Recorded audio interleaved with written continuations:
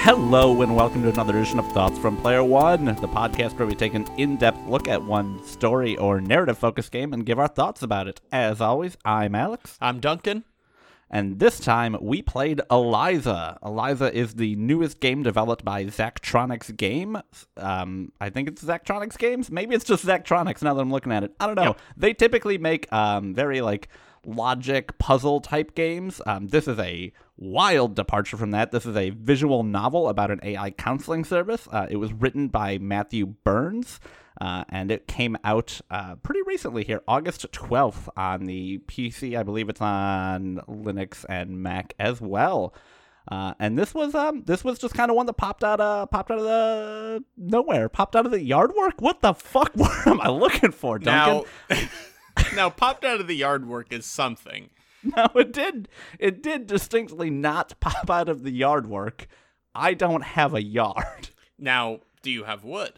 Nope, never mind. Nope, that's a bad one, too, Duncan. No, that's a bad one. Fuck. Intros are hard. Okay, let me carry you. I see you're struggling in the yard. Let me rake you in. I was so ready. We spent so much time talking about how to do the other hour and 20 minutes of this episode. Everyone. We didn't talk about the first 5. Everyone, this isn't a joke. I want you to close your eyes and pretend that Alex has just exploded into a large pile of leaves, and you and I, we're going to slowly, hand in hand, rake Alex up.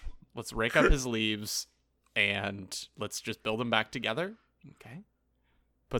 You're going to put some raking sounds here, right? Yeah. Okay. Now that Alex is in a big blue tarp, we can drag him out to the front yard. I'm going to kick him from this Discord call, and this is my podcast now. This is my podcast now.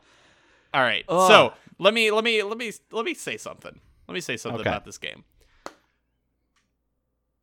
Intros are hard, man. Yeah, right. Okay. No, we're good. Okay, so let's talk a little bit about Eliza. Let's get into it. We had our fun with the intro. That was all very planned. We did it all 100% exactly as we had written down here. So Eliza, as I mentioned, is a visual novel. It is unlike every other Zachtronics game that's come out. I don't know if you're familiar with any of them. Yeah, they did the Factorio and right? Did they do Factorio? No. I don't think that was them. God no. I know they did Chem something. Yeah. Pooh, this is a good one, isn't it? Yo, intros are hard. Space Chem. Infinifactory. That was the game I was thinking of. Very close. Yeah, okay. Yeah. So, yeah, I have seen a bunch of their games. I haven't actually played any of them before. But this was, I saw this. I saw that Zachtronics was the one who developed it, and I saw that it was a visual novel, and I said, well, that's not right. So I was immediately pretty drawn to it, and then kind of, picked it up. It's only $15 right now on Steam. I think that might be the set price for it. So it's definitely good. It's Steam. It's on itch.io. It's on a whole bunch of stuff like that. And it just seemed like a really interesting and cool departure. And it ended up being a journey that I liked quite a bit. I think what we're going to do, the structure of visual novels does not lend itself extraordinarily well to how we normally structure this podcast. You want to sit with us for 2 hours? You want to sit with us for 2 to 3 hours and just listen about this story that you could listen to on your own? Yeah, we can talk about every single line of dialogue, and there's not really a ton of choices to make in this game, so you'll get exactly the experience that you would if you bought the game and played it, or we can give our general thoughts about it and then kind of structure it for your own way, which is what we're going to do. It's your choice. There's 2 podcast links. Please check the description for the other one. No, we're just doing the one. Yeah, so we're going to talk spoiler-free about it for about 5 minutes, kind of give our general feelings about it, kind of give you the pitch for the game, everything like that. And then after that, we'll start diving into the specifics of kind of the structure of the story, the characters you meet along the way, and then just kind of go freeform from there. And hopefully it'll be a good time. I do want to say up front, this is a game that is unabashedly about mental health. So if for whatever reason you're not in a place where you want to hear that right now, you don't want to talk about mental health and mental health issues, this may be a good episode to kind of put on the back burner. I know there's been a lot of very, very bad stuff going on in the games industry, a lot of it related to mental health right now. So if that, if you're feeling raw from that, I totally get it. Otherwise, just kind of be prepared. I don't think we're going to get into any topics that are seriously heavy. I don't think we would necessarily need to put like a trigger warning on here, but just be aware of that upfront, given everything that's been going on. And then, let's kind of... You ready to just talk about the game a little bit, Doug? Yeah. You ready to get out of this intro that we can't find the end of? You know how you get out of it? Ask me what I thought about the game. Duncan, how'd you feel about Eliza? All right. So, I think it's also important to give you a general... Back to the intro. It's important to give you, like, a general idea of how this game works before I give my thoughts on it. So, Eliza, again, visual novel here. You play as Evelyn, not Eliza. Different character I learned later. So you start as what is called a proxy for a therapy service called Eliza, where someone sits down in front of you, you're wearing essentially Google glasses, and it's telling you what to say to the person. You're not supposed to go off prompt. You say exactly what Eliza's telling you, and Eliza is an AI. So it's a AI-assisted therapy program with a human interaction. So you're a proxy for Eliza, and you have, as you progress, you learn that Evelyn used to be the kind of chief engineer of the Eliza program. So you notice that she has all these connections with all of these different characters that you meet along the way, and all these different characters are pushing and pulling you in certain directions to continue to either work for them, go down a different path, or just, learn more about yourself and figure out what you want, because Evelyn had left her position for about 3 years for reasons that, you learn along the way. So that's the general pitch. Again, as Alex said, you're not making a lot of major decisions till the very end. But this is, that's that. So with that being said, my general take on this game is that it was, what I told Alex was a large series of long-form questions I didn't know the answer to in the moment. It was a lot of characters having a lot of conversations with me about ethics, about AI, about therapy, about mental health, about what is helping, about, there's a ton of different topics that are covered through here. And Evelyn you're just kind of, Evelyn has some opinions, but for the most part, through conversation and dialogue options, you're kind of forming her opinion.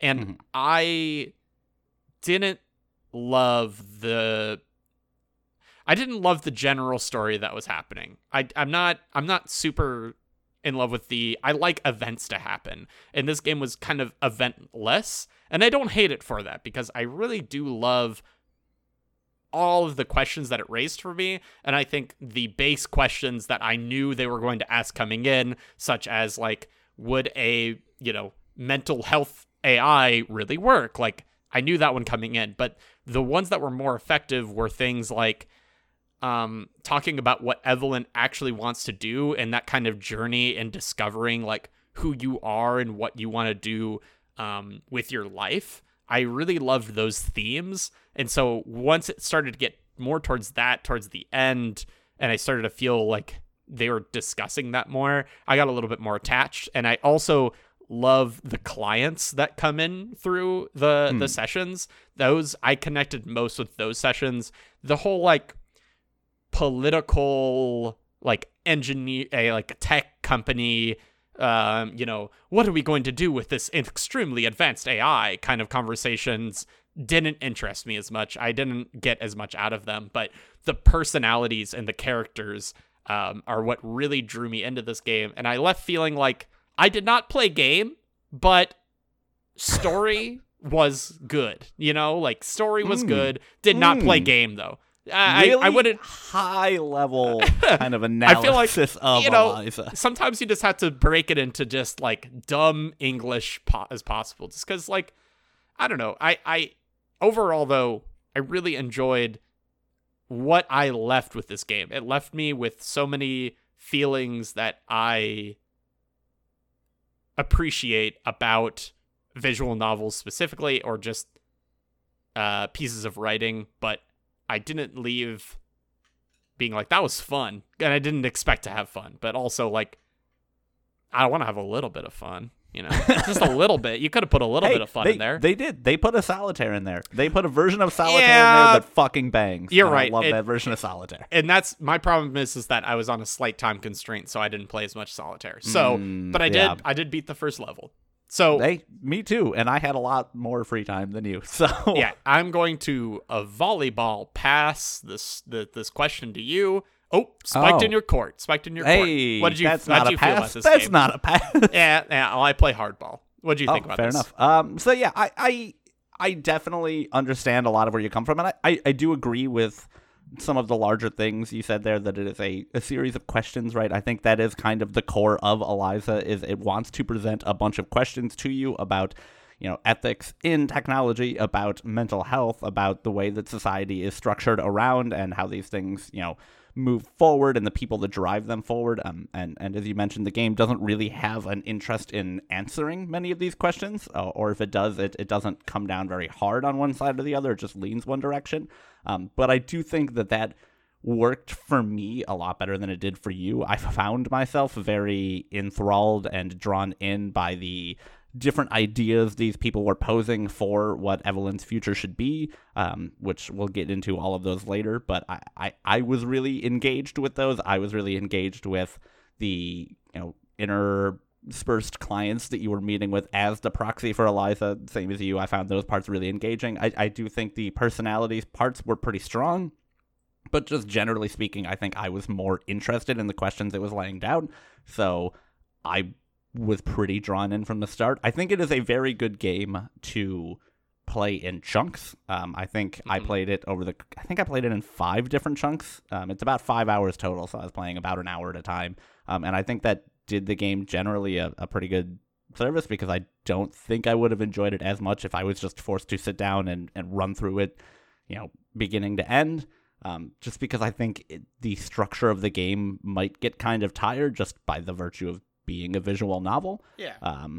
So I think overall, if you have the time and you have an interest in these sorts of questions, you have an interest in these sorts of ideas, I do think it is a very good game. I would very highly recommend it. I think the writing tends to be really good. I think the voice acting tends to be way better than I would have expected from a visual novel. And I think the static artwork I found gorgeous. I was in love with that too. So just generally, I think as a package, it worked really well for me from top to bottom.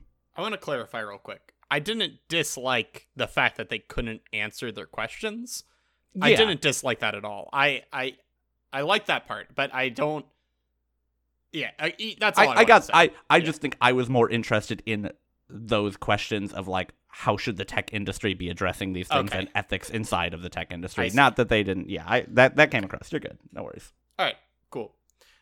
So let's get into some of these characters and their motivations, so when we talk about shit, people know what we're talking about. Yeah, let's do it. Let's kind of break it down a little bit. Again, I just very briefly, I want to remember if there's anything that we need to address. The story is broken up, so it kind of like runs almost in parallel, where every chapter, it's broken up into 6 different chapters, is 50% you meeting with clients, a lot of who start recurring over the course of the game, and just kind of gauging their interaction and gauging like if they're getting better or worse. And you get a pretty interesting overlay of what Eliza is taking in and what Eliza requires you to say. And then the other 50% is, again, interactions with these people, people who are, generally speaking, just trying to have a impact on where your life is going, right? They all have an idea for where you should go because you're this brilliant, you know, computer engineer, and they all want you to either join their team or, you know, they want you to do your own thing or, you know, what have you. And I think the most interesting part comes in kind of breaking those down. But before we can talk about the interesting ideas, I think you do need to know a little bit more about Evelyn. So again, from this point on, spoilers. So if you are interested in the game, if anything about that pitch sounds good to you, definitely go ahead, stop out, play it. It was really good. Otherwise, let's talk a little bit about Evelyn. I think the important things to know about her that we didn't already say are, as discussed, she kind of went on a 3-year hiatus from everything. And this is something that is kind of touched on much later in the story. It's not, you know, like Duncan said, it's something that you just sort of get revealed throughout the course of the game, that essentially she just kind of burned out. One of her coworkers ended up having, correct me if I'm wrong, Duncan, I think it was a pulmonary embolism. Correct. Yes. Yes, due to, you know, based on which character you believe, either just due to general lifestyle and that sort of thing happens, or due to, you know, chronic stress and overworking and sitting for too long and just being overworked by the tech industry. And that kind of caused a spiral point where she just sort of essentially disassociated for like 3 years. I think she mentions at some point that she didn't really have a lot of agency in that time. She just sort of slept away her late 20s, and then is just now kind of coming back into that world. So it's important to know that little bit about her. I think everything else we pretty much covered about her, right? So we can talk about the different characters and kind of the way that they are trying to pull her. Who do you want to start with here? You're giving me the pick of the litter, huh? I think we should cover the two major players as far as like the people with the most money. So yeah, I'll do. That opens up a whole backwards. The two major players. Well, I don't know. I think at the beginning of the game, I feel like there are definitely like two choices, and as it progresses, you start to see more character like choices along the way. So, so the CEO, I think, of Skandha, which is the company that runs Eliza, his name is Raynor. So he approaches you after a panel that you attend that one of your friends hooks you up with, to basically go see an older coworker's presentation. And he meets you along the way and he's like, hey, I thought you were a ghost, and wants to meet up with you. So, and, kind of have him show you around what they've been working on in Eliza. So he is pretty much the ideal that let's keep Eliza running here, come back with me, keep working on Eliza, and we'll grow big. You learn later that growing big means creating a larger general intelligence. And as you start to discuss more with him, it's kind of revealed that he's a little bit more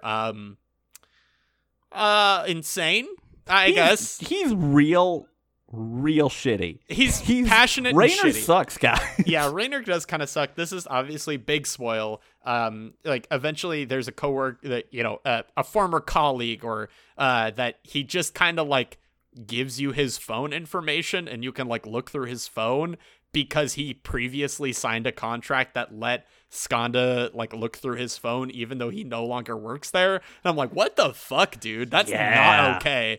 It's fucked up. Also, by the end, we'll talk about it later in the end. We'll get into the endings later. He's very like larger than life. Like the AI is very important to him, and he thinks very highly of it. He has this obsession with it writing poetry, and like he constantly talks to you like, I will be able to develop a general intelligence that will be able to write poetry better than humans can. And it's like, oh boy. So yeah, interestingly, Raynor is the only one pushing for a direction of your future that seems kind of divorced from mental health.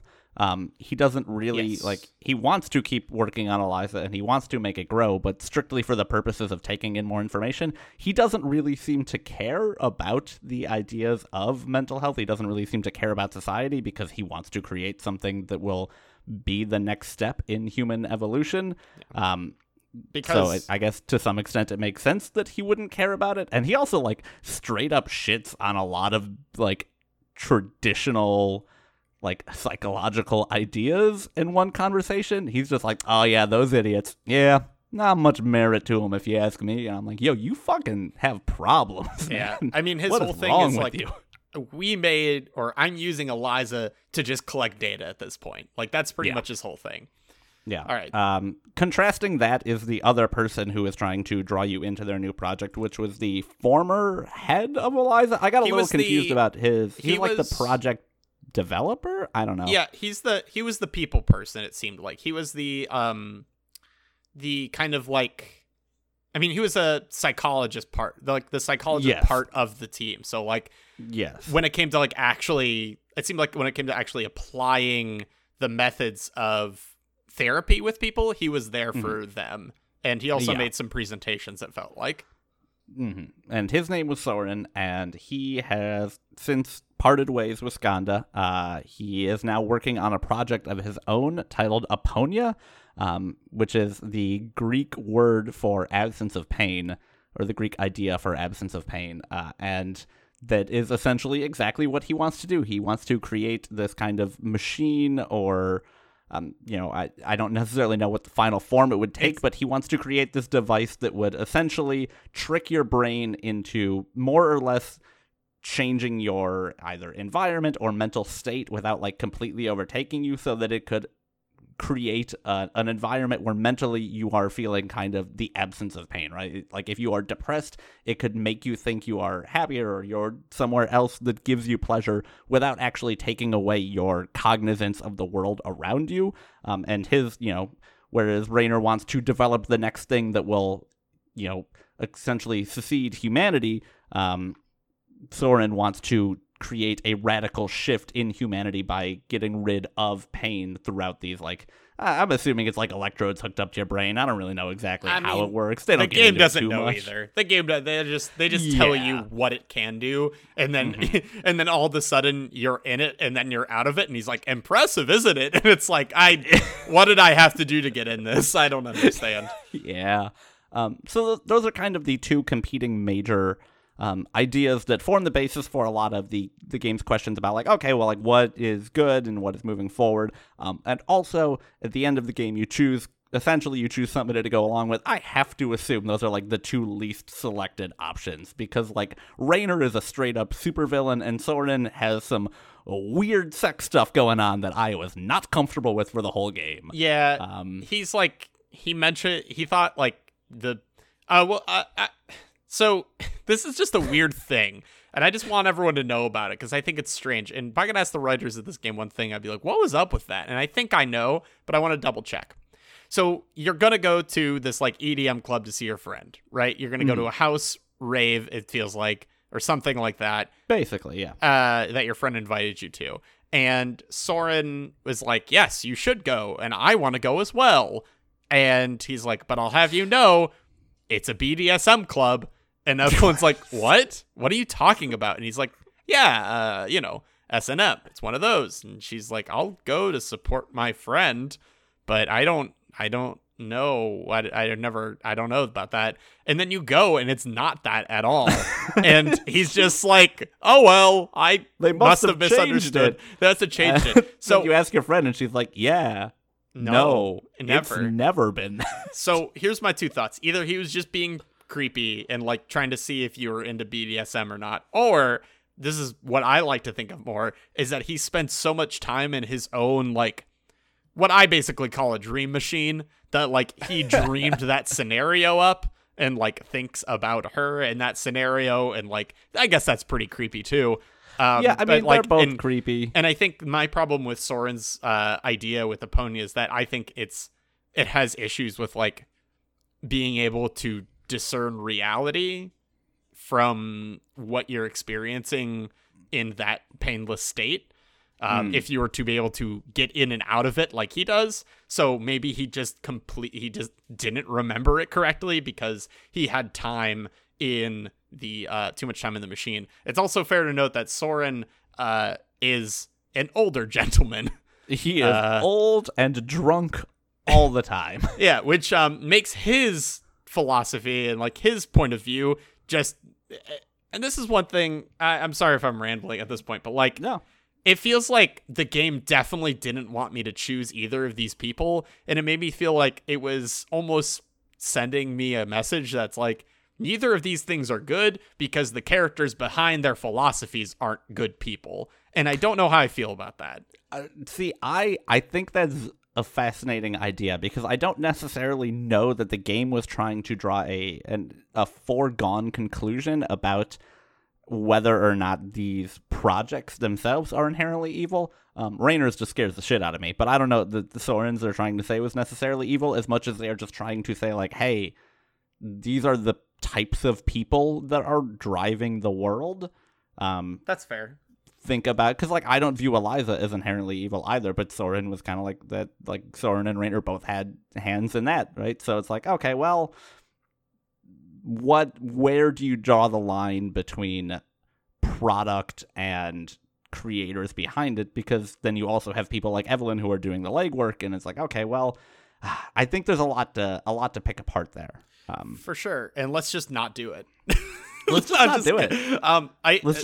Let's just make more funny jokes about BDSM clubs. Yeah. So the one other thing I'll say to that too is that, like, in context to the real world and talking about the creators versus like the things that they're creating, but like in the sense of the game asks you at the end, work with Soren, work with yes, Raynor. That is true. And I don't want to work with either of them because neither of them give me any reason why I would enjoy working with them anyways. So it's like, no. So I feel like the game at the end was asking me what philosophy will Evelyn, or what, ideal will Evelyn align herself with as her life progresses. And I'm like, well, I might want to choose these, but I don't want to work with those characters because they're awful people. So that's more what I'm talking about. I do also think that is somewhat intentional though, because that's true. if the game presented it in such a way that it was like, hey, this is a good, like, you love the people here, this is the obvious easy choice, people would tend to drift towards that. But I think one of the questions, the central questions the game is trying to put forth is the idea of, hey, you are a person who is in this like incredibly unique position. You are a person who has experience with this, who has had a large hand in creating the world as it is today, and are being offered the opportunity to work to try and shape the world in one way or the other with these like huge technologies. Do you feel or have an inherent responsibility to do so? Like, yeah. If not, these technologies are going to happen with or without you. And I think Raynor even makes the point of saying that in one of the final conversations. Is like, I can find a different engineer to do this. It's just that it'll take like 6 more months startup time to get them going. But if Evelyn is there, she has the ability to kind of like at least attempt to shift things in a different direction or a less harmful direction. Or at least the idea is there. Whether or not you can actually change things from the inside without being like at the top is a whole nother question within of itself. But I do think that question is trying to be presented to you in the game, and I do think we need to talk about the other 3 characters. Yeah. All right. I believe it's your turn. Go for it. Yeah, so I'm going to talk about Ray because I think I liked her more than you did, so I want to give her a fair shot.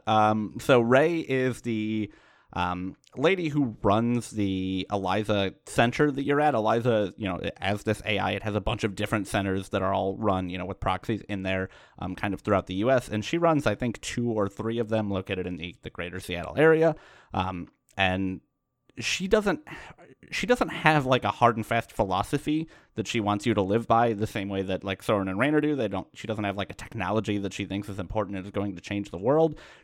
I loved her because A, she's really nice and she bakes you cookies, and that's great. But B, she feels like the only person in this game that is easy to relate to.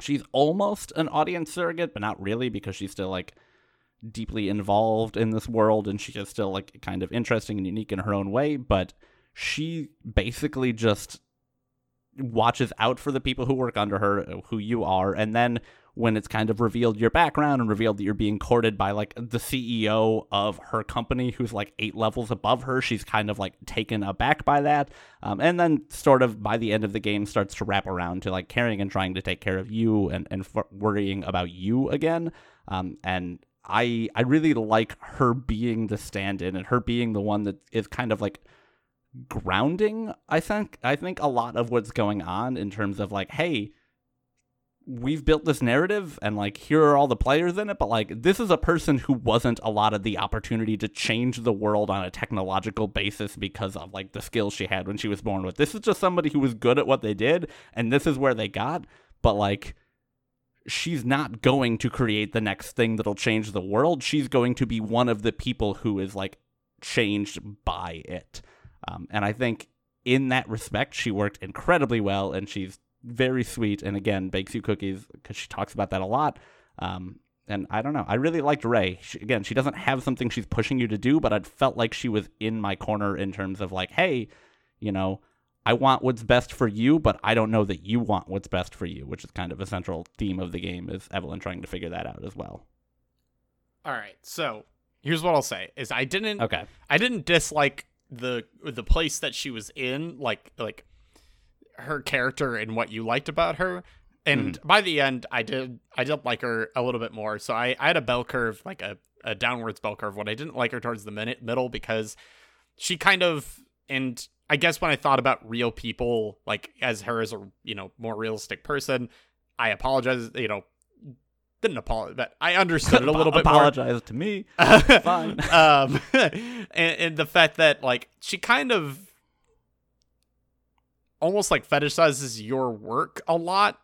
She's like, I read your papers, I read this and I read that, and like she becomes so much more interested in you when you reveal that you used to work for Skanda, like as a as the developer. And I feel like she just kind of was like, oh, you did that, okay, now let's hang out and like let's do all this stuff and let's talk. And it just felt very it felt like semi-exploitive, not like she was gonna get anything out of it, but I did feel like I became the like, tell me about Raynor, tell me about this and that. And Evelyn's kind of like, I don't know, it's pretty like it's nothing special. And like part of me agrees with her that it's like we're all kind of working in a way, and she was not she's not at the top making the decisions in a lot of ways. She was just kind of a chief engineer, and I know that makes that person makes a lot of decisions that changes a lot of things, but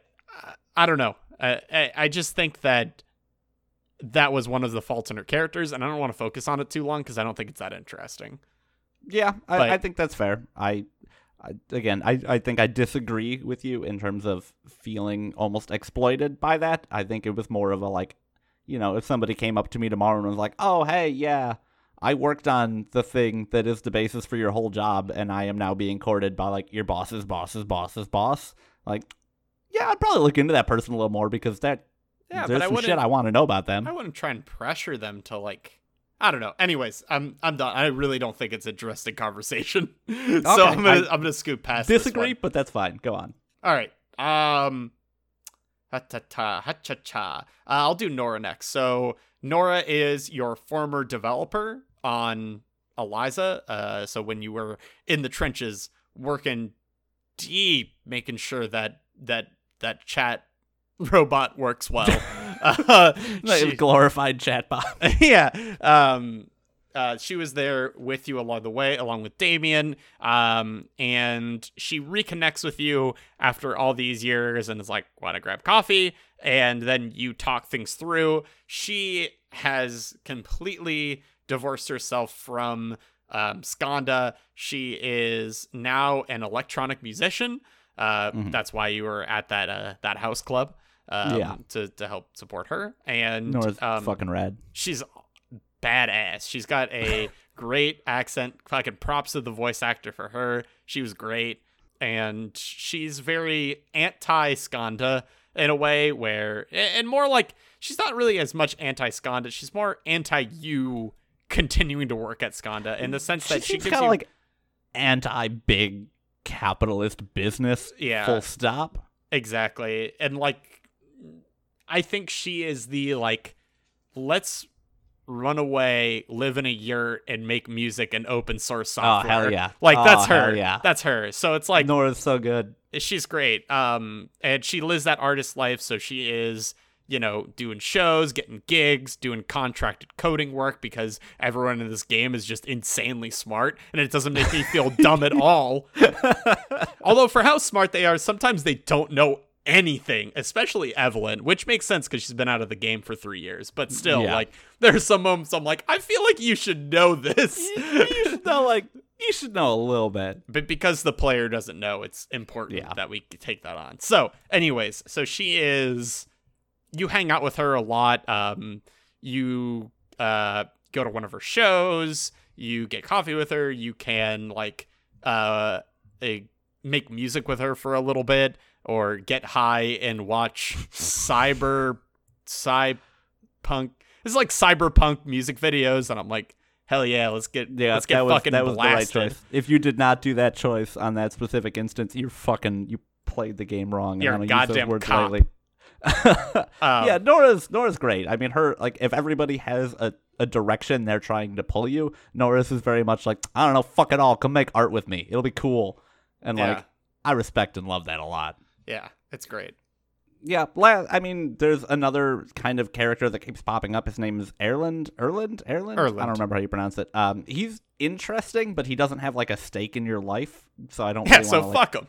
I don't want to talk about him in the same way that we talked about these other characters. He's Yeah. the current lead developer on Eliza. He's like really sentimental about all of the information going into it, and I think he's a really cool and interesting character, but I don't have much to say about him divorced from the rest of the story, so we're not going to spend time on it. He kind of so yeah, spooks me that's out. kind of...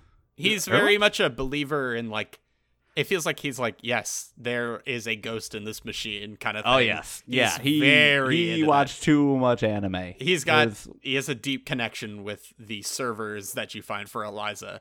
And I think he is there too late. I think they need to make sure he goes home. But I do like him quite a bit. I like some of the text he does, like just talking to you about the, like, you know, what it means to be like sentient. And then it's just like, haha, oh, I gotta go to bed. Good night. And it's like, are you okay, bud? What's up, dude? How's it going? But yeah, so do we want to talk about the clients very briefly? I think the 3 clients we should talk about, and by very briefly, I mean just kind of giving you an overarching idea. You deal with a client, these are just the ones that are repeated the most, named Maya, who is kind of a struggling artist who is having a lot of difficulty getting her art kind of out there and seen. You deal with a guy named Gabriel who has a kid on the way. He's like a younger man who has a kid on the way and is really struggling with the idea of like what that means and whether or not he can, you know, show his real self to his family around him.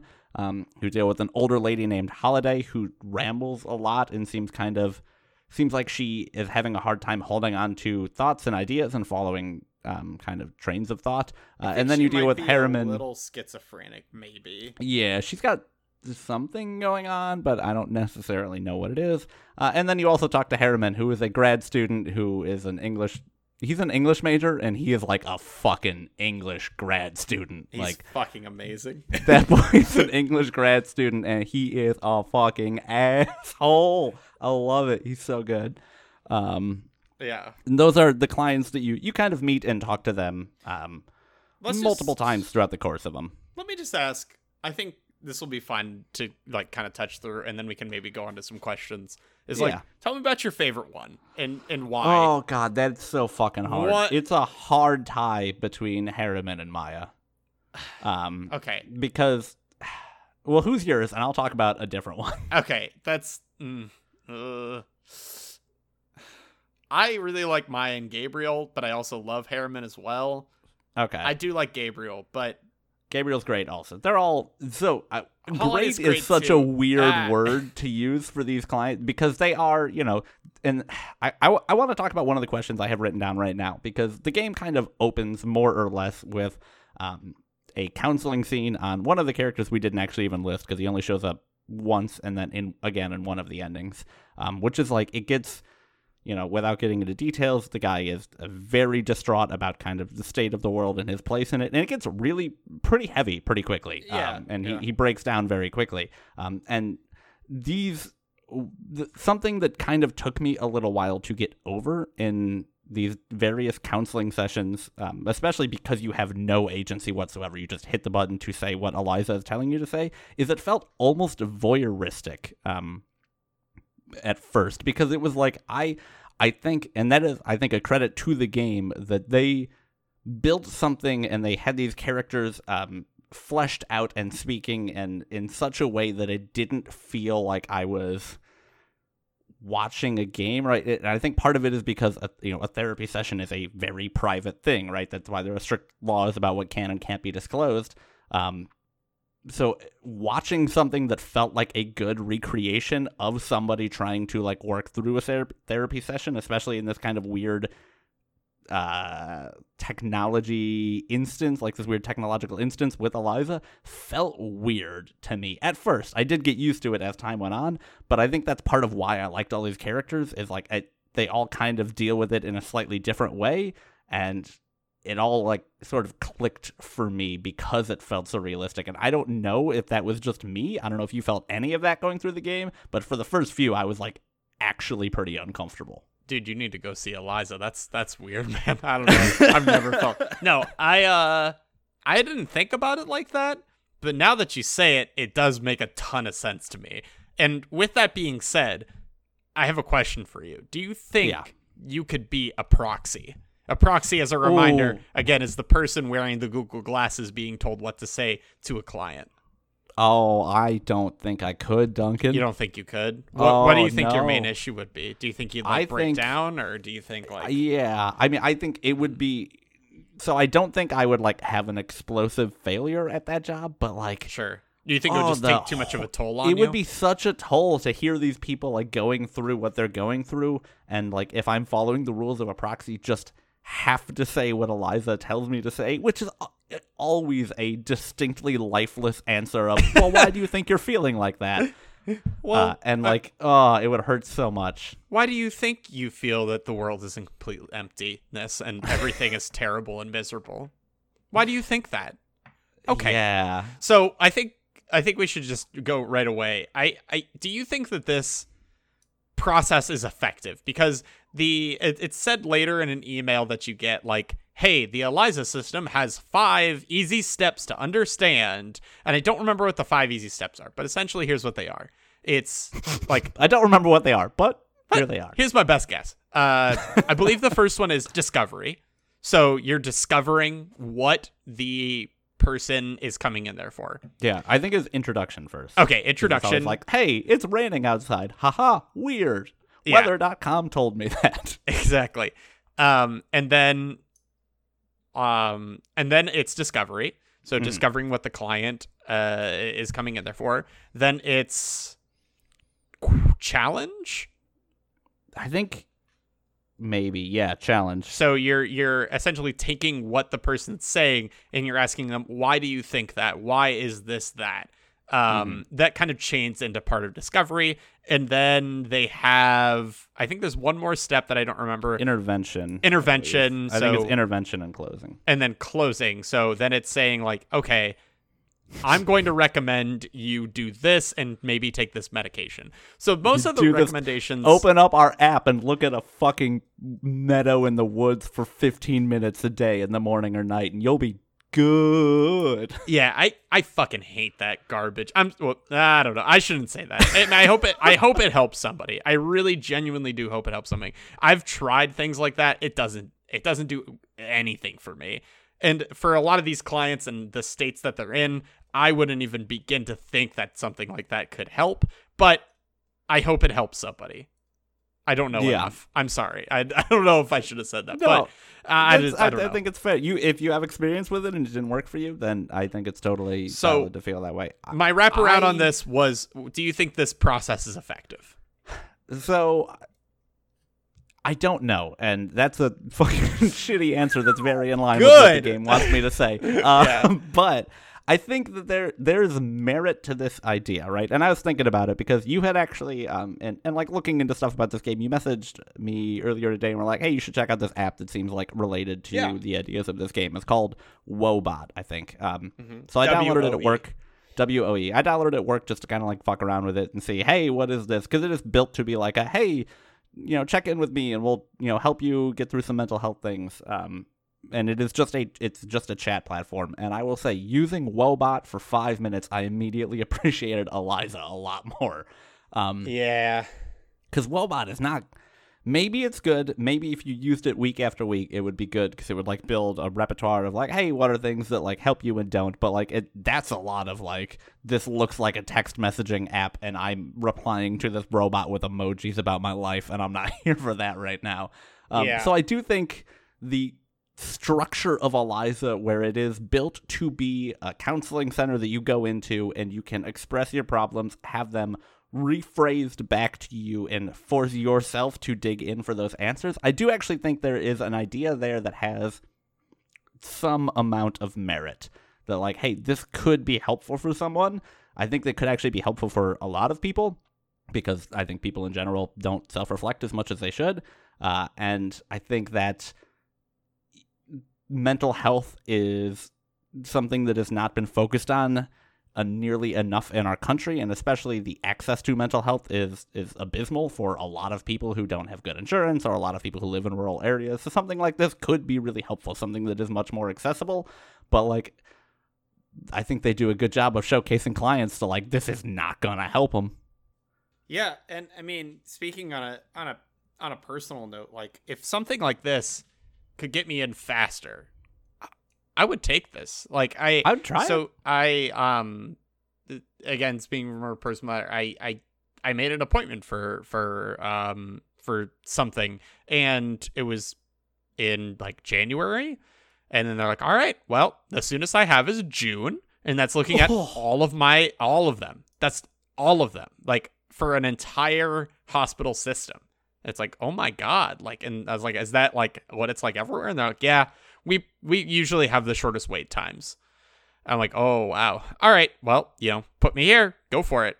And then by the time I saw someone, they're like, all right, so it says you're in here for this. I'm like, oh my God, dude, that was 6 months ago. I don't even remember that. Like, it's been so long. It's changed by now. Yeah. But if something like this existed to like, help you self-reflect and make, recommendations for prescriptions and things like that, like, yeah, I think it'd be totally effective. And I think something is better than nothing. And I do have like some addendums to that, but in this case, we're talking very generally about it. I think this is something that I actually do think would work. Is general or a artificial intelligence therapy bot. Do you think the addition of a human like Eliza has is necessary? Do you think? Let me even expand on that. Do you think the necessity of going to a separate location is necessary? Never thought of the second part, but the first part. So here's the thing about the first part is I think it's important for a different reason than why Eliza the game thinks it's important. So the Eliza the game thinks it's important because you need a human connection there to speak with you about these things. I think it's an amazing option that I think a lot of people would vouch for, but I don't think it's necessary. However, in the beginning stages of something like this, I think you need the possibility of human intervention. So Eliza doesn't say something like, well, why are you thinking about killing yourself? Because at that point, we need something or someone. Because it does say, like, hey, for, like, emergencies about, like, child abuse, or I think Ray talks about that, like, certain situations where you can go off script, or Eliza will be prompted to, like, do something about the situation. But I think that's with how technology works and with user error of, how we make these programs. And I think we need someone there to make sure it doesn't say some really, really bad stuff that would get the company in a lot of trouble or get people in a lot of trouble. So I think realistically, that would be the issue with it. But I think it would be more effective, but not necessary to have an in-person there for a human touch. I don't know. So one of the Very things, good. I know, Alex. Right? I'm fucking on top of it today. One of the things that I found really interesting during these counseling sessions, and one of the things that gives me a lot of concern about a program like this in real life is, when you are doing these therapy sessions, you have essentially a HUD overlaid on your screen, right? On the right-hand side, you see like, oh, these are monitors that give you like a general indication of how you think the patient is feeling, which are more or less worthless. And you get like a small box where you click the text and you can see like what has been said previously. And on the left, you see kind of the input that Eliza is taking, right? You see the input of, hey, they said this. Here is how we are defining those, right? So it should like words appear on the screen, and then next to them it describes whether they are a negative or positive word. And the problem, and I think a lot of the problem with this, is AI currently is in a state where it's real bad at interpreting things. And you see this even in Eliza. There's one specific moment I noticed where I was just watching those words on the screen as like one of the characters is like, I think it was Maya was talking, and she said that like everyone was so fucking nice or something along those lines. And like it took the like nice and was like, oh yeah, that's a positive word, because it just didn't understand that sarcasm was happening right there. Right. And it was actually like being used in a negative context. And I think people in an instance where you would be having where you would have people using this because it's really hard to like, like you said, the wait times for appointments are 6 months, or you want to go to therapy, but it's be like $200 a month for 2 sessions or something, which is not in any way an unreasonable amount of money based on the research I've done. You would have people using this as a stand-in for an actual therapist, which obviously that's less than ideal. You don't want that, but people who are in delicate states like that are the people who you want to be the most careful around. And even like people who aren't directly referencing self-harm, like I think it would be really easy if you are in that state of mind to be in a worse place after using this than you were before, based on its inability to actually hear and understand you. I think it could potentially worsen those feelings of isolation that you could be feeling, or like specifically like people don't understand you. I think that is a real and clear threat to a technology like this, especially with where technology is at. And I think that is what made me the most apprehensive about the idea of Eliza, and that is why I think like you said, the human interaction would be so important. But I would maybe even go a step further to say that like if you were going to do this, the proxies would need to be way more empowered to intervene than they are in this actual game. Yeah. They couldn't just like be there to monitor things and be a voice. They would need to have some level of autonomy and training so that they could, if not necessarily go off script, like adjust the script a little bit to retrofit based on what the person was actually saying that the AI itself was unable to hear. And my favorite example of that, like the best, because the game does that a little bit in 2 ways. First way, towards the end, Evelyn is just like, I'm going to do a little experiment, and you can go with the script, and I don't know what happens with that, because if you did that one, you're also a cop. Yeah, right. A lot of opportunities to be a cop. There's a lot of opportunities to be a cop today. I don't know why we say that. Nothing against cops. Anyways, but the other one was towards the end, you get to talk to Darren again if you pick one of the endings. Yes. And the common exit is like, Darren being the very first patient right. you meet. Yeah. So you get him at the end, and he says, "Thank you, Eliza," or Evelyn, or whatever.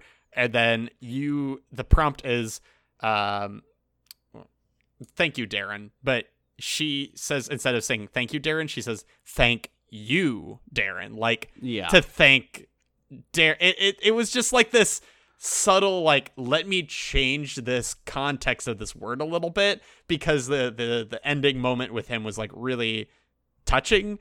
And because his whole thing is like, he wants to know that you're actually there, that he's not just talking to Eliza, that there's an actual person that he's speaking with, which the creepiest thing happens in that very first scene, which made me think like, oh yeah, this game's going to be filled with this kind of shit where the guy, he's freaking out and he's like, hey, I just want to talk to the person behind the screen. I want to talk to you. What is your name? And then the prompt is, my name is Evelyn. And I'm like, oh, that's fucked up, man. Like, I don't like that. And then that stuff never happens again. And I did kind of feel like that was a little bit of a tease, but I still loved it. I mean, they do explain that as like, hey, this is built in, so like if a client is having a breakdown, like it can address that. Yeah. But it's not a very fleshed out protocol, so it can basically just have you say your name. Yeah.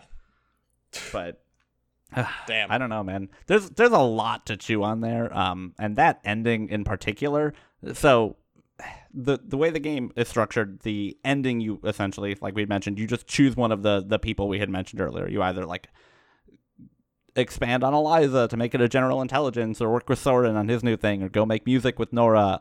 But the ending for Ray essentially is you as Evelyn, you decide, hey, like, I'm going to keep working as a proxy at Eliza for a while, and then while I am doing that, I am going to go to school to become like an actual licensed counselor. And that's when you have like the scene of you going back with this client for the first time. But like, the version of Eliza that you get the time when you're with that client, like later in the game, is so much better than the version you get earlier in the game. Actual like, hell? Oh my god, they made it so much more human. I think a couple of months have passed, and they like Erland is doing some fucking work on that thing, and he's doing good work, and it feels way better to be a part of. Yeah, this is by far my favorite ending.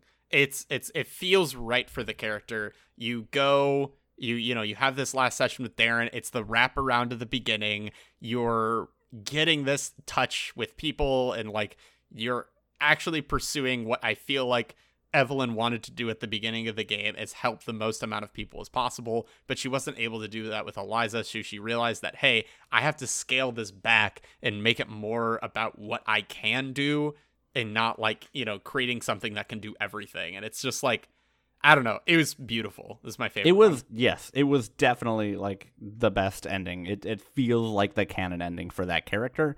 I will say they just sort of get wild with it with some of the endings in this game. Let's talk some of these other endings. Yeah, because that was the Ray one. That was the best one by far. And you get a really good one with Nora too, where you just like quit working in tech and you just make music with her, and like, you spend the night at her house, and it's like implied that it could be romantic, and it's just like a good happy ending. Like, you make some music, but you're afraid to share it, so like she plays it on stage without telling you she will, and everyone claps for you, and you're like, you appear to be happy and satisfied with your life, and that was also a very good ending. And also, you decide to make, or you have talks about making an open source version of Eliza. Oh, hell yeah. To just give access to everyone. And I think that's an awesome idea. Like, chaotic good. Chaotic good for sure. Very much. I also love that ending, though, because it's implied that, like, hey, this might not work because you have, like, a bunch of emails about talks you wanted to give about problems with Eliza that are getting turned down for reasons that are pretty apparent that it's just the people in power saying they don't want you spreading that shit. Yeah. So it's got...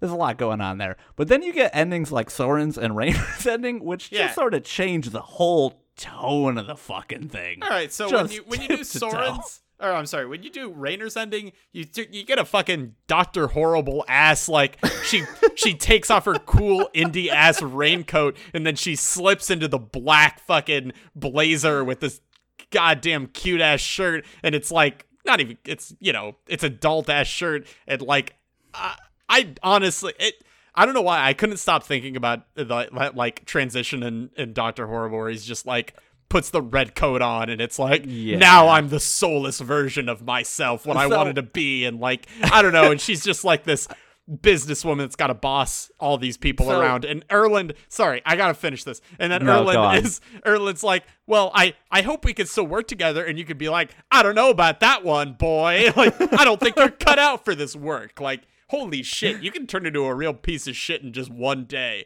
But again, whatever Alex has to say.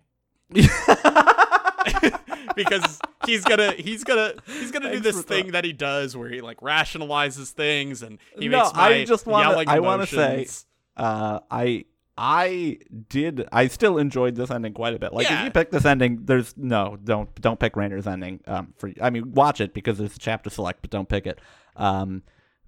But there is something really kind of satisfying about Evelyn, who is this very, like, throughout the entire game, again, you have dialogue options, so you can kind of play her the way you want a little bit, but, like, she is always portrayed as, like, not confident and not really sure of herself because she's coming back after this, like, 3-year disassociation. She, like, clearly is trying to ease back into it, doesn't really know what she wants, and there's something really satisfying about the beginning of this ending, where she's like in control and she is leading this project and she seems to know exactly what she wants and she's going for it, and she's like getting a team together and she's talking about like now they're all going to be successful because they're being led by someone who has a vision. And it is kind of like, hey, it's cool to see this character like in her element doing well, even if she is kind of like a little bit shitty to Erland. She can be. It's an option. Yes. I was really exaggerating there. That's Alex fair. is telling you a much more accurate version of this ending. The problem is, the very end of this ending, you go up to Raynor's office, and this dude's got like a super villain ass office. Like, Raynor's a fucking supervillain, which is great because in one of the scenes he literally says, I'm not a Marvel supervillain going to tell you rationale for all my plans. Like, you are, though, is the thing. Yeah. You are talking to him and he asks you about the project, and Evelyn straight up is like, I feel like I'm not really me anymore. I'm just like a vessel. Like, I am Eliza is working through me. And Raynor's like, yes, now you're getting it. Come, let's be vessels for Eliza, and we can sit and watch the singularity happen together. Like, what? Yeah. What? I think this ending literally starts the end of humanity. Yeah, this is the bad ending, apparently. This is the bad ending. I mean, what we were talking about earlier, it's like, well, you know, even though they're both evil, you're going to work harder to improve Eliza. And yeah, maybe you did improve Eliza, but also you've empowered. And I mean, this is probably going to happen anyways. But Raynor is like this. His whole thing is he wants to praise to this, like, otherworldly being, and he sees that otherworldly being as the AI, and like, yeah, and that's I do think so. Raynor's a piece of shit, and I hate him, but I do think the way that he describes his idea of this is great. Like, that it is humans, like humanity's essentially their purpose, like their ultimate goal will be to bring into being a higher form of life, specifically through AI. That like no matter what, we will be birthing this higher form of life. It's just a matter of like who is leading the charge to do it. I like that. And I do, you know, he didn't wrap around and be like, that way we can control it and make it so that we can coexist. Instead, he's really like, there will be no place for humans when this higher form of AI comes around. Oh, God. Okay, well, yikes. No spoilers, but that's some near shit right there. Like, that's some near automata bullshit right there. All right, so good. Then on the counter side here, we have Soren, who, again, if you remember, he's the guy who wants to end all suffering. He's just kind of a piece of shit sometimes. You get to look through his phone. Hey, you know, to his credit, he's working through some shit. And he's very open about that. He's like, hey, I'm like real depressed. I basically want to do this for me, but it will also help all of mankind. Yeah, or at least he thinks. So we get to get the scene that I think is important for the context of the end, that it's the reason he wants to make this is because, like, I know that or at least he doesn't think he could ever be happy again. Mm-hmm. And to me, at least, I think in his mind, like, in the way that I interpreted it, at least for a lot of me, is like, this is a better option for people who, feel like they will never feel good again. And like, and to live in this like mindscape essentially is kind of how I felt like it was going. Is it's like, let's all live in pods, like very Matrixy kind of thing. I don't know. It was kind of interesting. Anyways, he gives a presentation that you're attending, and he's like, yes, with the help of Evelyn, and that's pretty much your only part in this one. I have finished my project, or, you know, I'm going to be finishing my project. And he's got this graphic that is laughable. It's just a happy face that's like circled, and then a frowny sad face that's crossed off, and it's just like end all suffering. And I just think that's really funny. That's very good. Yeah. But if I remember correctly, it's pretty much just, you know, his presentation, and then it's you inside one of those mindscapes that you see earlier, where it's just like this beautiful sunny day and you're reflecting, and it's like, it's so nice. I don't remember being able to relax like this, and I'm just enjoying my time. And so I don't know. I feel like I'm butchering this one. Yeah, no. So you're right with his kind of keynote, his fucking budget ass TED talk, which is actually very good. I like it a lot, and I want to talk about it more. But after that, you know, it is distinctly described as as Evelyn are, like you said, in this kind of like mental place where you think you're in like this bright sunny day, but like you don't lose track of the real world. Right. She is described as still recognizing that like this isn't where she is, and she does have problems, like she does still have issues, but like they just don't bother her the way that they used to. So she's able to like relax, and she is able to stay focused and work if she needs to.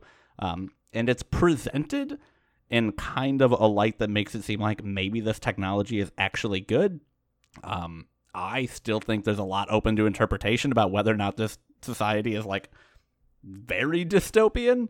But I do think there's a lot to chew with on this one. Like with Raynor's, it's like, yeah, but like he's evil, and that's evil, and this is bad. Like, it's cool tech stuff, but it's like all sort of evil. With Soren, I think there's a lot to be like, hey, is there something appealing about this technology and like different ways it could be implemented? And he talks about like how it will, governments will have to restructure, and he talks about like the way it's going to change the world. And I think that's a little up its own ass, but I do think that there's something interesting about the Aponia project that he is trying to make happen.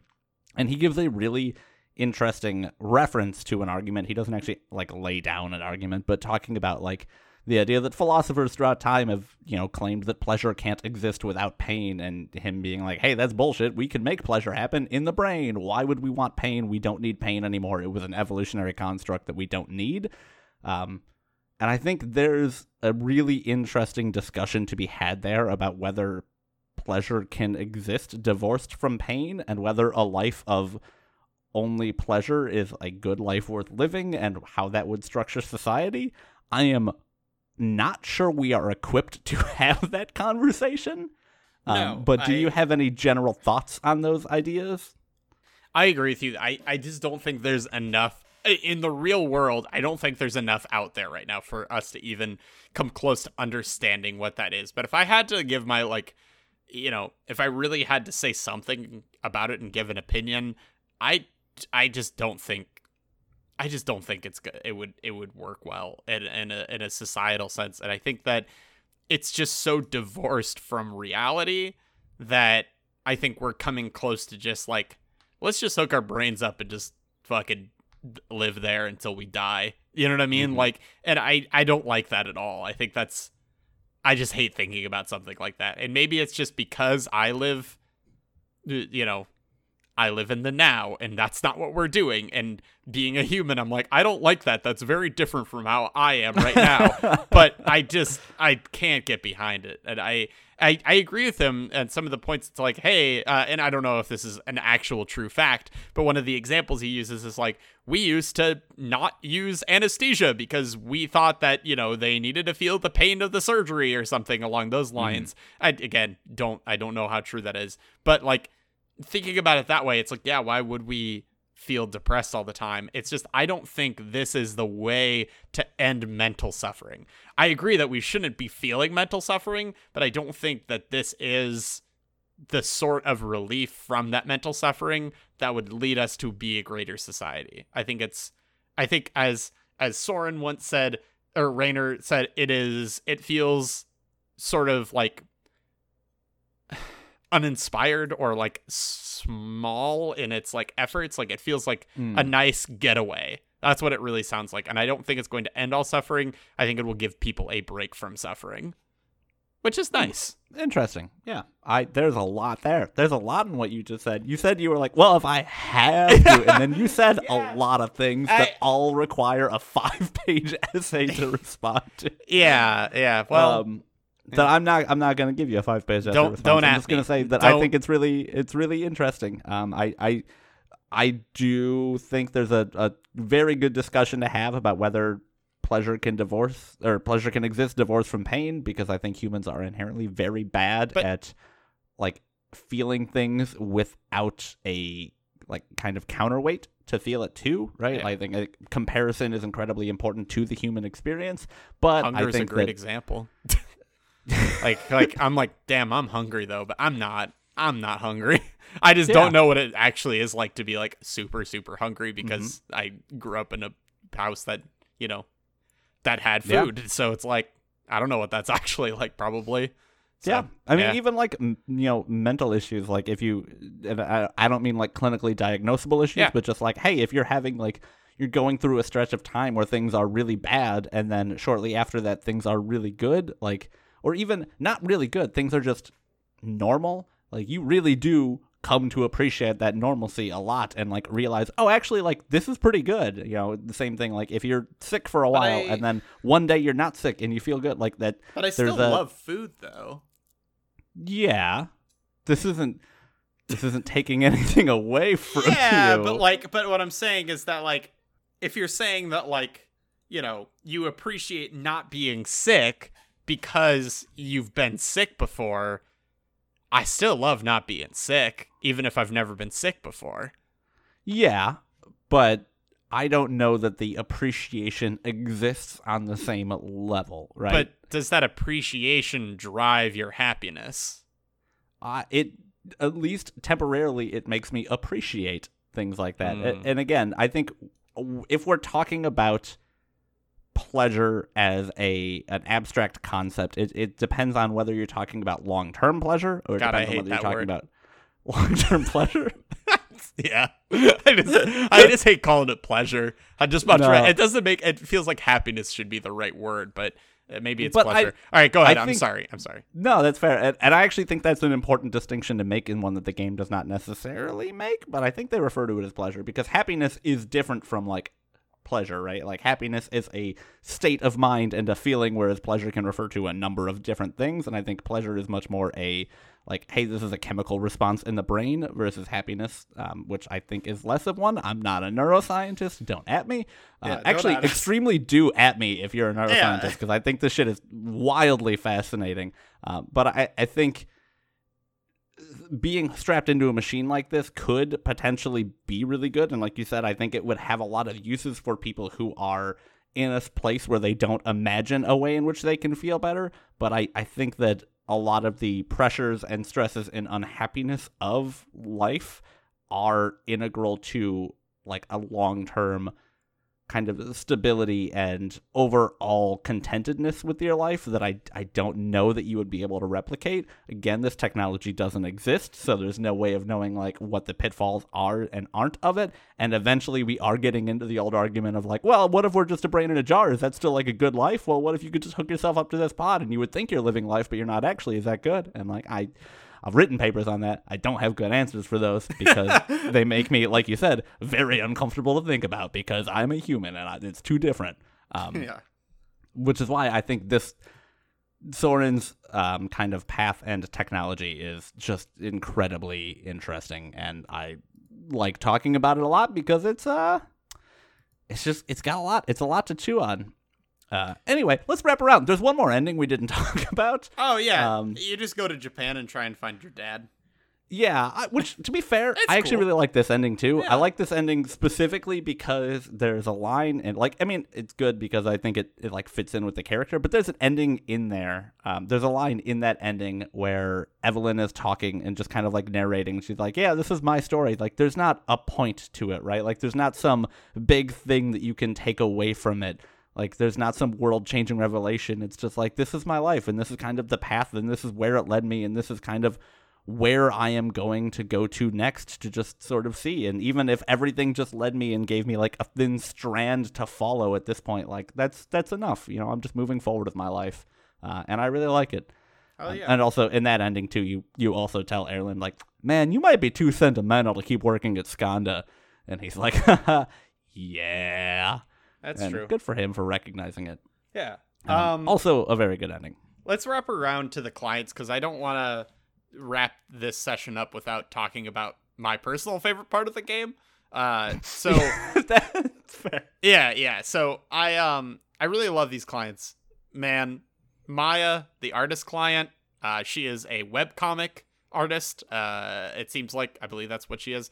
And she is struggling with feeling like she fits into her community because she's just not as popular as everyone else. She doesn't fit into her community. Yeah. You said fits in. Oh, sorry. Does not fit in. Yes. And I don't know anyone. I'm so divorced from that thought. I don't know what that's like at all. I think we get it, right? Because we're doing great. We're very popular. We get invited to, did you see, we headlined PodCon. Like, Yeah. Are you kidding me? So like, I feel bad for her though, but like, it's weird. I don't understand. Yeah, I don't get it. Oh God, Maya broke my heart. okay. Yeah. No, for real though, that was a joke that didn't feel like it landed well because actually I feel very, very strongly aligned with her in a lot of ways. As I've talked about maybe on previous episodes, I aspire to do game development and I'm still working on a lot of stuff here along with this and also this and it's just sometimes it just feels like you're chipping away at nothing, and I just aligned a lot of my anxieties and feelings and depressions with some of the things she did and said. And on episode 4, I think, she's one of the clients in that episode, and I was gonna play till the end of episode 4, and I messaged Alex and I said, well, Maya came on, and I said, I can't do this right now. I can't. I need to stop, and then I'll come back to it later, because it's just too real for me, and I hate it.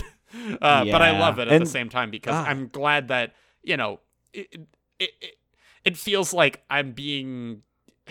It's that sense of voyeurism where it's like, so this is kind of what it'd be like if I came to this with to Eliza, not to a real therapist, but if I came to Eliza with this stuff, what would she say? And she has some great responses. She's funny, like she's actually funny. She's hilarious. And her voice acting is amazing.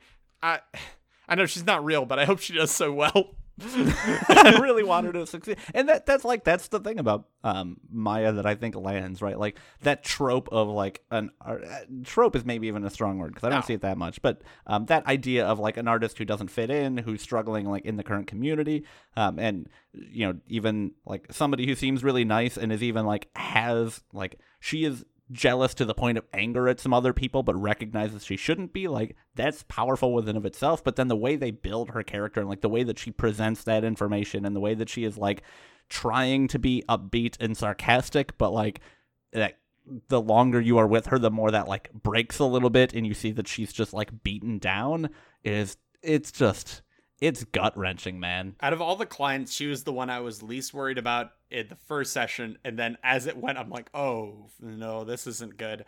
But her ending, so I assume that I went off script, yeah. Yeah, you went off script. I'm not going to be on script, because that's not interesting. God, it's so fucking painful to be on script. So you go off script, and then you tell her, like, hey, she presents to you the idea that maybe she just wants to stop doing this because it's really painful. Again, totally understand, have wanted to do, have done, does not work for me, but I'm happy it might work for her. But so you suggest that, and then you can like go off script to be like, maybe that is what you need. Like, what would you do? And like, you know, how would that make you feel? Like there's a lot of conversations that to be had there. And like, I love their kind of like, how her thing wraps up with, it's not a concrete that like, yes, I feel great now. It's like, yeah, I feel like there's some possibilities of something new to come out of this, whether it's a new art piece and she really realizes like, oh, this is what I'm supposed to do. She's going to try teaching. Like there's so many, you know, talks about being like a kooky old art teacher, which that fits. That fucking fits with her character. Yeah. And I love it. And yeah. So, do you have anything else to add on that? No, Maya's great. I love Maya. I think if I have to say who stands out, it's definitely her. I think she's the best. I just really liked Harriman because he was like such a nice escape from a lot of the heavy themes of the game, because he's just like shitty. Like Harriman just sucks.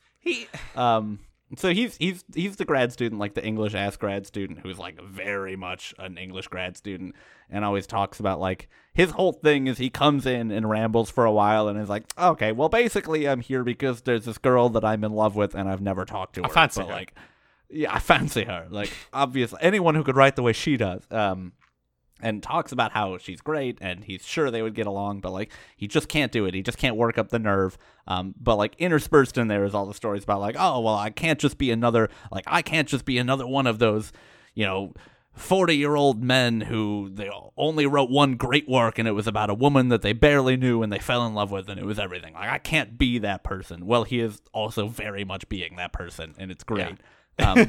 And like, you know, you don't have the agency to say anything, so you're just like, oh yeah, you know, yada yada yada, why do you think you feel this way? And eventually he's like, maybe I'll go try and talk to her. And then he comes in for a second session and he's like, yeah, so I talked to her at a library and I don't know, we're fucking now. And it's like yeah, my boy, and you get so excited for him. Anyway, so the problem is, I'm not sure how my girlfriend will feel about this. Did I mention that I have a girlfriend? That's my Herman, fear. You fucking blow. That would be my fear as being a therapist, is being like, I'm cheering for you. I think you should go talk to her. And then they come back the next time and they're like, yeah, I cheated real bad. And it's like, no. Why did I tell you to do that? That'd be one of my biggest fears. But anyways. His whole story arc is great. And then, he comes back in for the third session and he's like, well, she won't talk to me anymore, and my girlfriend dumped me, and I guess woe is me. I've done some terrible things. Like, I don't know how I'm going to recover from this. And like, it's so good to go off script in that one, because Eliza wants you to be like, well, why do you think that you'll never recover from this? And instead Evelyn's like, maybe you should stop thinking about yourself for a minute. Maybe you should realize that, like, there's other people in the story and your actions have very real consequences on them. And he's like, oh, well, I suppose, yes, I probably should have considered that. Harriman, you fucking suck. And it's refreshing how simple this problem is in this game. Of like, don't fucking cheat on people and maybe go talk to, like, somebody if you're really interested in them. Like, both of your problems have a very clear and easy solution. Also, stop worrying about fitting into cliches. You're not unique. Yeah. You're not a snowflake. I hate this snowflake generation. Anyways, the next character is Gabriel. I want to talk about Gabriel pretty brief if we can. Yeah, I don't have as much to say on him, so. So he is struggling because he's got a kid on the way, and like he explains this conflict at like a dinner table with the parents and their in-laws, and they're talking about kids, and he's like kind of grossed out. He's like, I don't want to talk about this. We're at dinner, and it's like he just wants a moment away from thinking about having kids. Being around kids. To still have a life of his own. Yeah, and then when he comes in for the next session, he like, which was surprising to me. I'm like, oh, I'm getting another one with this guy. I thought you were done. I thought you were done. I thought, because he was pretty skeptical about the processing. He's like, that's it. You're not going to give me like anything to do. All right, bye. Like, peace out.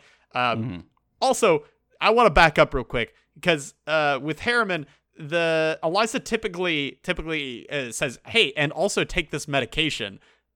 I don't think Harriman needs a single medication, but Eliza's still like, I think you should be on Prozac. Prozac's a heart medication. As very, very anxious, to be fair. I mean, who isn't anxious about talking to a girl, though? I mean, he's got a girlfriend, so I guess anxiety maybe would be playing up a little bit. Yeah. I don't think he. Anyways, so he doesn't. I'm not a whatever, the one that gives mental medications. So psychiatrist. Yeah, psychiatrist. So Gabriel, he comes to you this next time, and he tells you that like the kid is not it. He's pretty much blocking this part of himself that he will never be able to reveal or like be. Yeah. And this is fascinating. And I like this because I personally, and this is just again a personal interpretation, I think it has something to do with like some sort of sexual or gender orientation. Like I think it says it has something, it seems like it has something to do with that. And again, this is just me guessing. And it's this thing, though, but you can put anything in that slot that you want, and you can kind of connect with him in that way, because it's like, and think about him in this way, that it's kind of this tragic thing that he's like, I'm just going to have to be a dad, and I'm going to have to block out this thing that I want to do and to be, and I want the freedom to be, and I'm not meant to be married to, and like have a kid. It's just not what I'm meant to be, but I'm gonna do it anyways. And it's like this tragic character that you are like, yeah, that you, I guess you do have to do that. And like, I don't know, it's what that terrifies me. But I love how Evelyn reaches out with this personal story and is like, hey, like I come from a place of divorce, but with them holding back reasons, and it's just as traumatic. So you kind of give them both sides of the coin, but I think he ends up with going with, I'm just going to be a dad and hold everything back. Yeah, I think that's where he probably falls, is like, I appreciate the thought, but like, this is what I have to do. I have to like, I just love that I accepted this life. But he is such a fascinating character, like in that I just, you don't get a lot of that. Like very personal struggle of like, hey, this is like, there's a part of me that I feel like is now inaccessible and I have to keep hidden and ignore to continue down this path because I'm doing what is the right thing, right? Like, I'm doing what everyone says I should be doing. And like, it's horrible. And I did want to know a lot more because I didn't want it to be like, it turns out I'm a serial killer. And like, I don't think that's what it was, but he's like this dark thing that I can't, I do think you're right. I think it felt like maybe a gender identity or sexual identity thing because of how like hung up he was on the idea of manliness and like, I'm the man, I have to provide. Right. But I thought that was like a really interesting set of sessions. Yeah, and I love it because it leaves it blank so you can just fill it in for yourself. Like, I like that. Anyways, yeah. Let's share our closing thoughts on this. Yeah, I think, as a wrap-up, because I think I said a lot of what I wanted to say up front, now that we've talked about it a little more in depth, which hopefully if you didn't play the game, you could follow any of that rambling bullshit. It just all connects. I actually think we enjoyed did a decent job. I think we did a decent job, too. I just think it was all over the place because this game was all over the place. Your leaves all over the place, and us and the listeners have raked you up. Damn it. I think this game... It was not what I expected, right? I expected maybe something with a little bit more of kind of a dystopian or dark storyline. I expected a game that maybe was a little more driving in terms of like, hey, what are you going to do to fix this problem? Mm-hmm. But I think that what I ended up getting was a game that overall I still really enjoyed, but it is rare for me to come away from a game contemplating so many topics. It was rare for a game to have enough to say. Comes back like, from playing Nier. Yeah, well, okay. I said rare, not impossible. All right, go ahead. it has like it just has a lot to say, and it made me really think about it. Like, you know, full disclosure, like Duncan and I were talking about this. We were going to record this podcast a week ago, but there was a lot going on. Like I said, there's a lot going on in the games industry, like some horrible sexual assault going on, and mental health issues, suicide, everything like that, and like.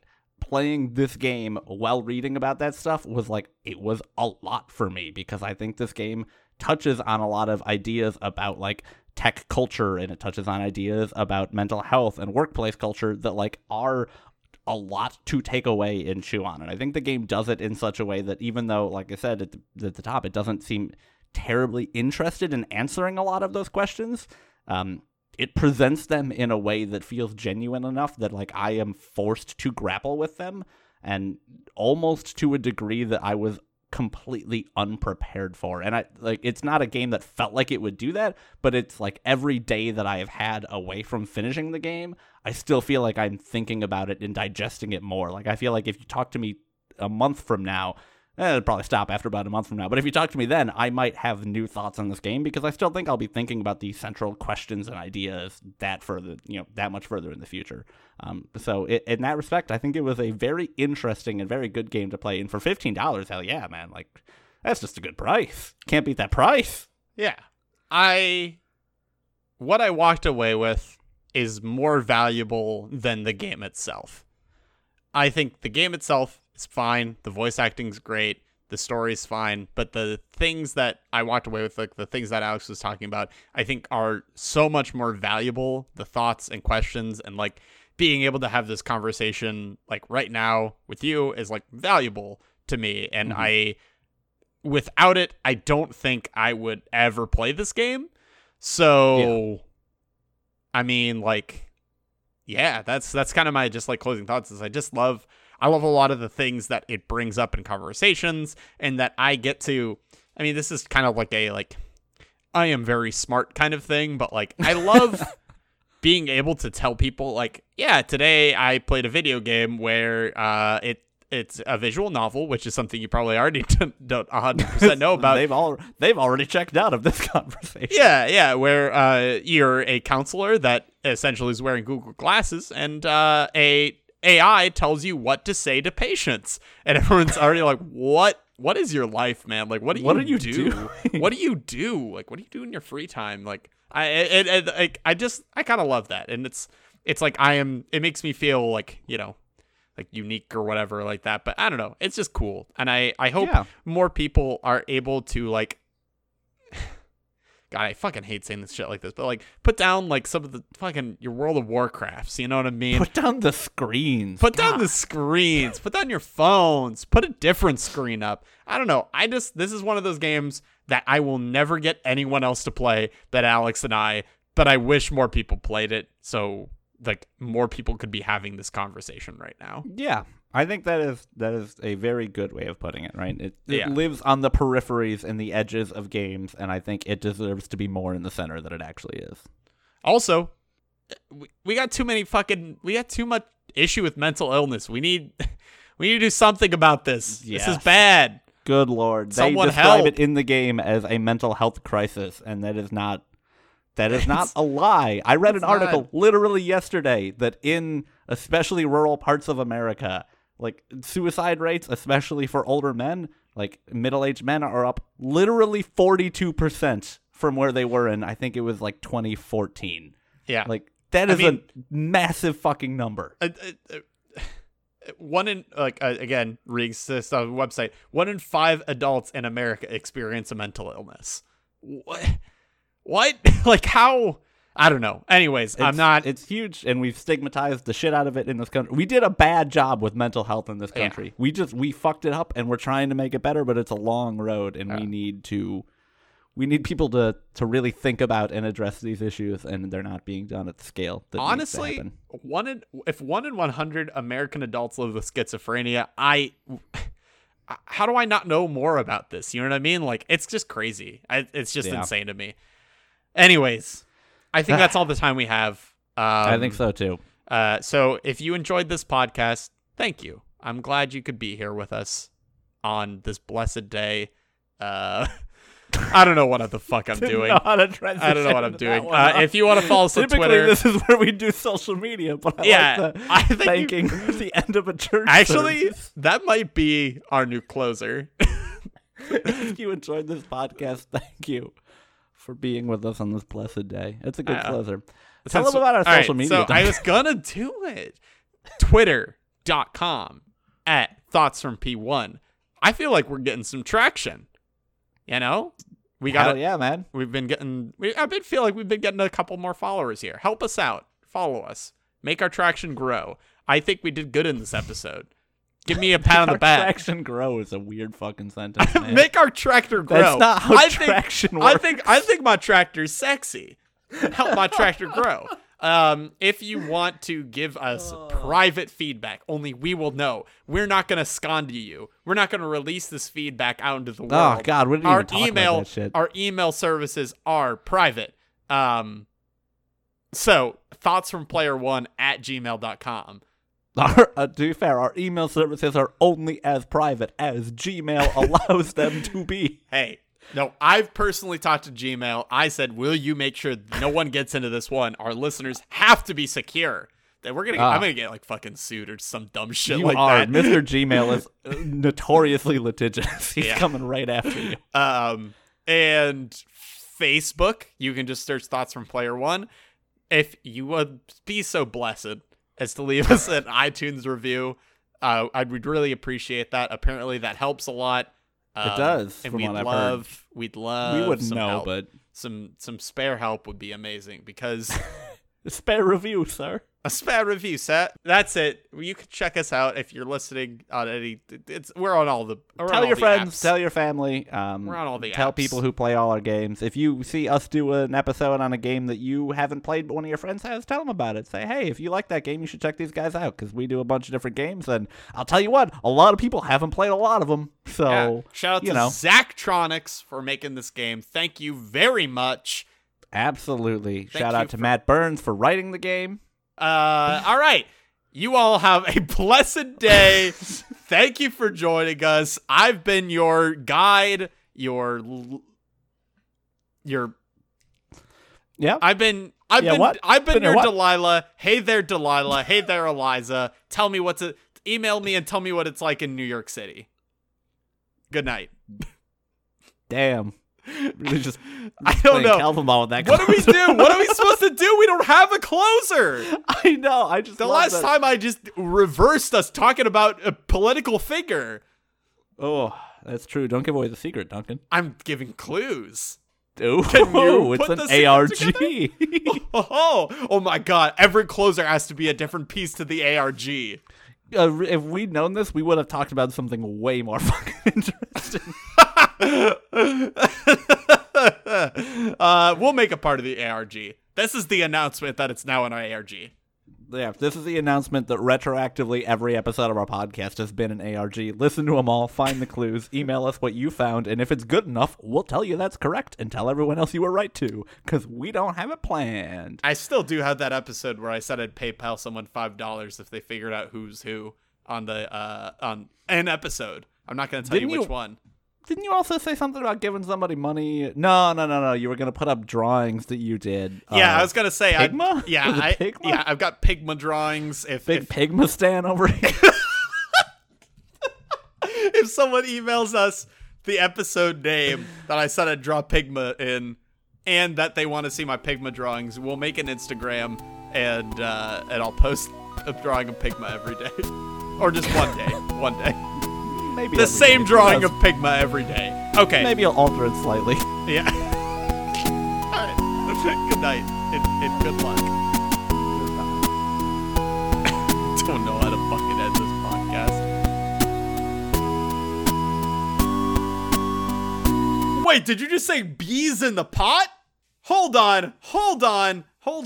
I've just been informed by Alex, who has stopped the recording, that there are now bees in the pot. Buzzing bees making honey, a new ingredient every new season. This one's got honey in it. Next episode, what's it gonna have in it? Every episode's a new ingredient. That's all the honey glazed in the pot. Good night, everyone.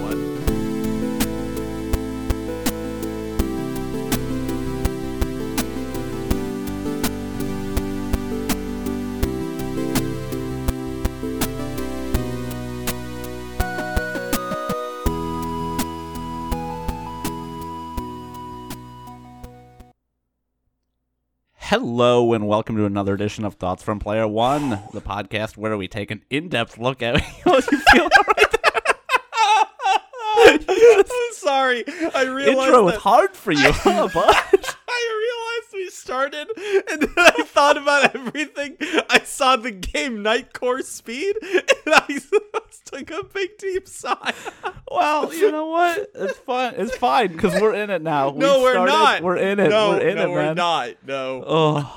No, that's no good. We can put that at the end, though.